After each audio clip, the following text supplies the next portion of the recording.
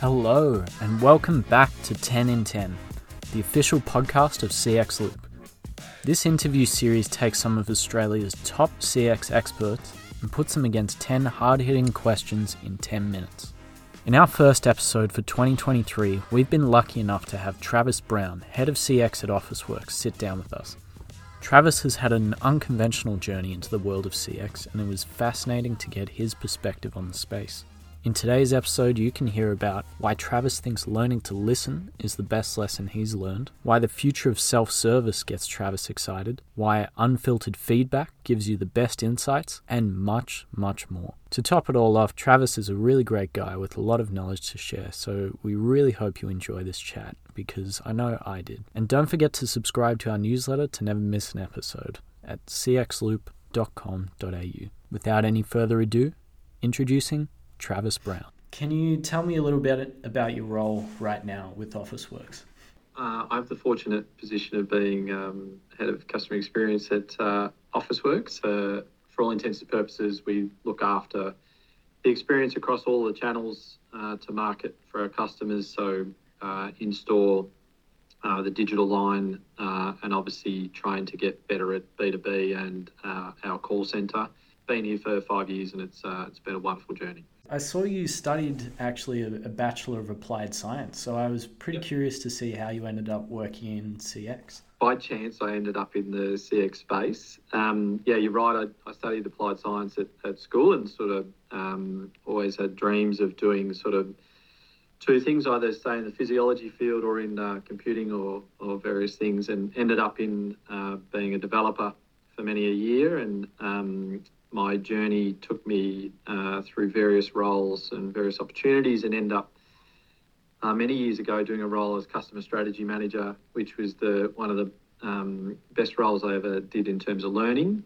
And I've always gravitated back to that side in terms of customer experience and stuff. So it wasn't a planned journey by any stretch of the imagination, Tom. I sort of found my way into it, but I've sort of become a believer in the fact that you need good customer experience and various things to survive in today's business world. So I've always gravitated back to that. But no, it wasn't a planned thing. Developer into customer experience, not exactly the most standard journey, but one that I've enjoyed nonetheless. And an interesting one, I'm sure. Yes. So how would you define good CX design? What does that look like for you? I guess the way that I look at customer experience and certainly in the design aspect is that if you are relevant and satisfying the shopping mission that a customer is trying to complete, then generally you're in the right ballpark in terms of experience levels. So, for me to think about, good customer experience and good customer design, you need to understand your customer base and who they are. You actually need to understand what they're trying to do, and then you can supply the relevant experience. And I use the word relevant because people that design for everyone generally design for no one. So you need to be able to understand who your target audience is and then what they're trying to do, and then aim your experience or your design around that component. And the last thing I'd say is don't complicate the design. I think one of the beauty at the moment that you're seeing a lot more of is people embracing simplicity, giving the information that's relevant to the customer at the right time, not bombarding them with 58,000 things to decide on. So, what would you say is a unique CX challenge or opportunity for a business like Officeworks? There's always challenges that, Officeworks, is a reasonably large corporate with lots of traffic coming through, but the thing that's interesting coming out of COVID is that, we still trade a lot on product and price. And product and price will get you so far, but now it's into that dynamic of how do you continue to engage a customer and satisfy their needs as they go forward. And I think the thing that we have lacked over the journey and we're still looking to solve for is that emotional engagement with customers. Yes, we are here to help you satisfy a shopping mission, and ultimately that is a product or a service. But how do we get you through that funnel on a more emotional engagement and help you solve that problem along the journey? I think we talked about in the panel a little bit, but, that personalisation component. So, know me, know what I want, not, try to continually reinvent me or understand who I am each time. So I think that's the the goal for us to solve over the coming year or so. It does seem like this year personalization is really going to be something a lot of businesses are going to try and hit. So interesting to hear that from you as well. So you were talking about learning lessons previously. What would you say is the most important CX lesson you've learned? The power of listening and empathy. I think the one thing that I've loved over my journey in the CX space is that there's lots of avenues to get data and access to things. And at the end of the day, your opinion necessarily doesn't matter. You've got to be able to represent the voice of the customer, and therefore you have to really listen and you have to really empathise and engage. And, I know I'm repeating the word listen, but I've really understood the power of, stakeholders and customers come in various forms. It's really important to understand that sometimes experiences that might be suited to a different retailer or a different corporate doesn't necessarily work in your ecosystem because of your customers may not want that experience from you. So again, it's that listening component and really going back and empathising with what they're trying to do and that pain point particular, and then how you solve that going forward. It's a really important piece for me. So what excites you the most about CX in 2023? I've been talking about this a little bit, but I am fascinated. So COVID, I guess, catapulted some really amazing technology solutions that really brought forward the self-service component. And so you're seeing a lot of brands really buy into this. How do I get the customer to self-serve, and how do I get the customer to be able to achieve what they want on their terms as they go forward? I am intrigued on the self-service. I'm intrigued on brands that will allow customers to engage on their terms. However, I guess the area that I'm really excited for 2023 is, where does customer service now fit? What is the human instinct in the relationship going forward, and does that become a point of difference? Because in the past it was table stakes. Customer service was kind of your entry into customer experience and, as you go through the journey. Now that you've got all this technology that helps you self-serve, how does the human touch work and solving the things that can't be done from a technology standpoint? And the thing that I look at, the reason why I'm excited about customer service and where it dovetails in, is I still think issue resolution is the greatest way to gain loyalty with customers. When things don't go right, how do you solve that for the customer in the most empathetic way to give them that loyalty and trust as they go forward? So quite boring, but I do think the customer service element for me is a fascinating piece of where 2023 will go. That's very interesting that you bring that up, because my next question I was going to ask was actually, what do you think is more important, having strong AI capabilities or having a team with strong interpersonal skills? Yeah, look, I think it's going to be a huge dynamic. I think AI will solve a lot of task orientation, and I think there's a lot of use cases that are fantastic from a customer perspective. But I think from an operational perspective, AI will solve a lot of those autonomous tasks and various things that you need to do as an organisation to continue to provide a service. So I've always lent into the fact that you're still going to have a really heavy investment in your customer service side and what that looks like and the importance of that to drive towards your customer experience. AI will solve a lot of things, absolutely. And we're all seeing that, and we're all fascinated with the stuff that's been coming out at the moment. But I still think there's a human element to what we do and what we offer as a country, and more importantly, within Officeworks and within retailing in general. I think the investment on those sides of the fence will be an interesting dynamic. Whether people will do a return on investment case for AI or whether they'll do one from a human touch point remains to be seen. Which stakeholders do you find give you the best insights?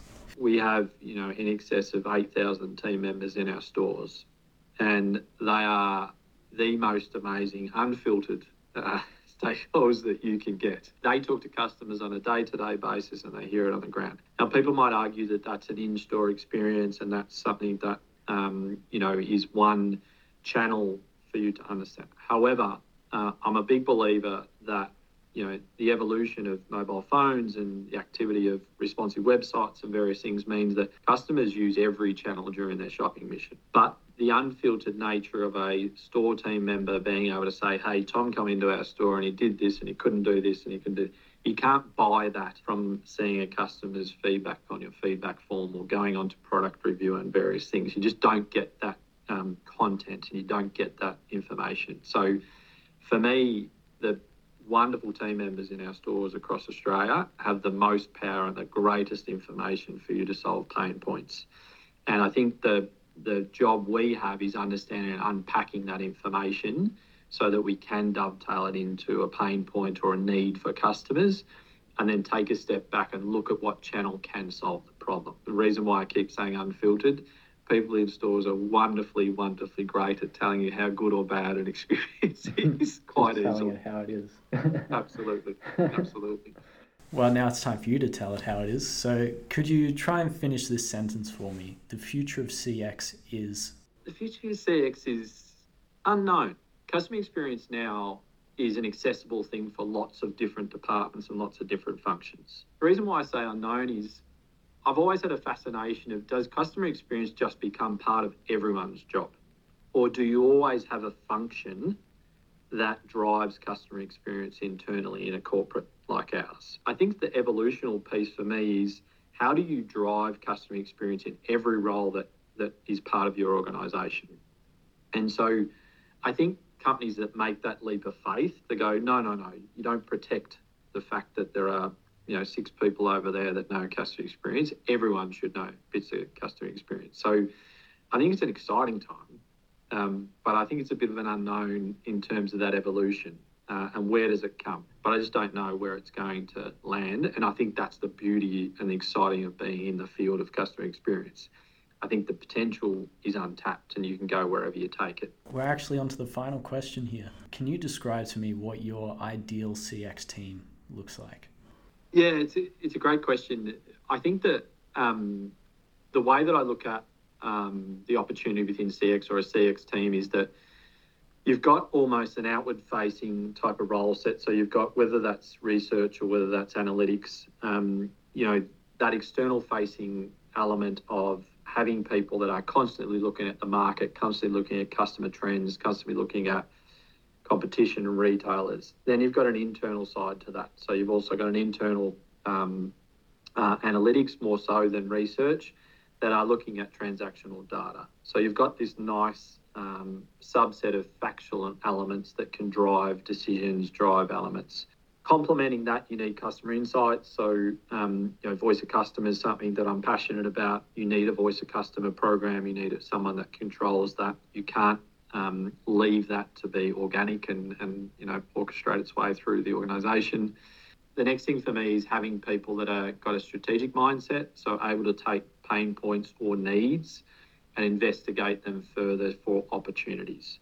So how do you go through and do, whether it's immersive analysis, whether it's customer interviews, whether it's surveys and stuff to tease out a set of opportunities.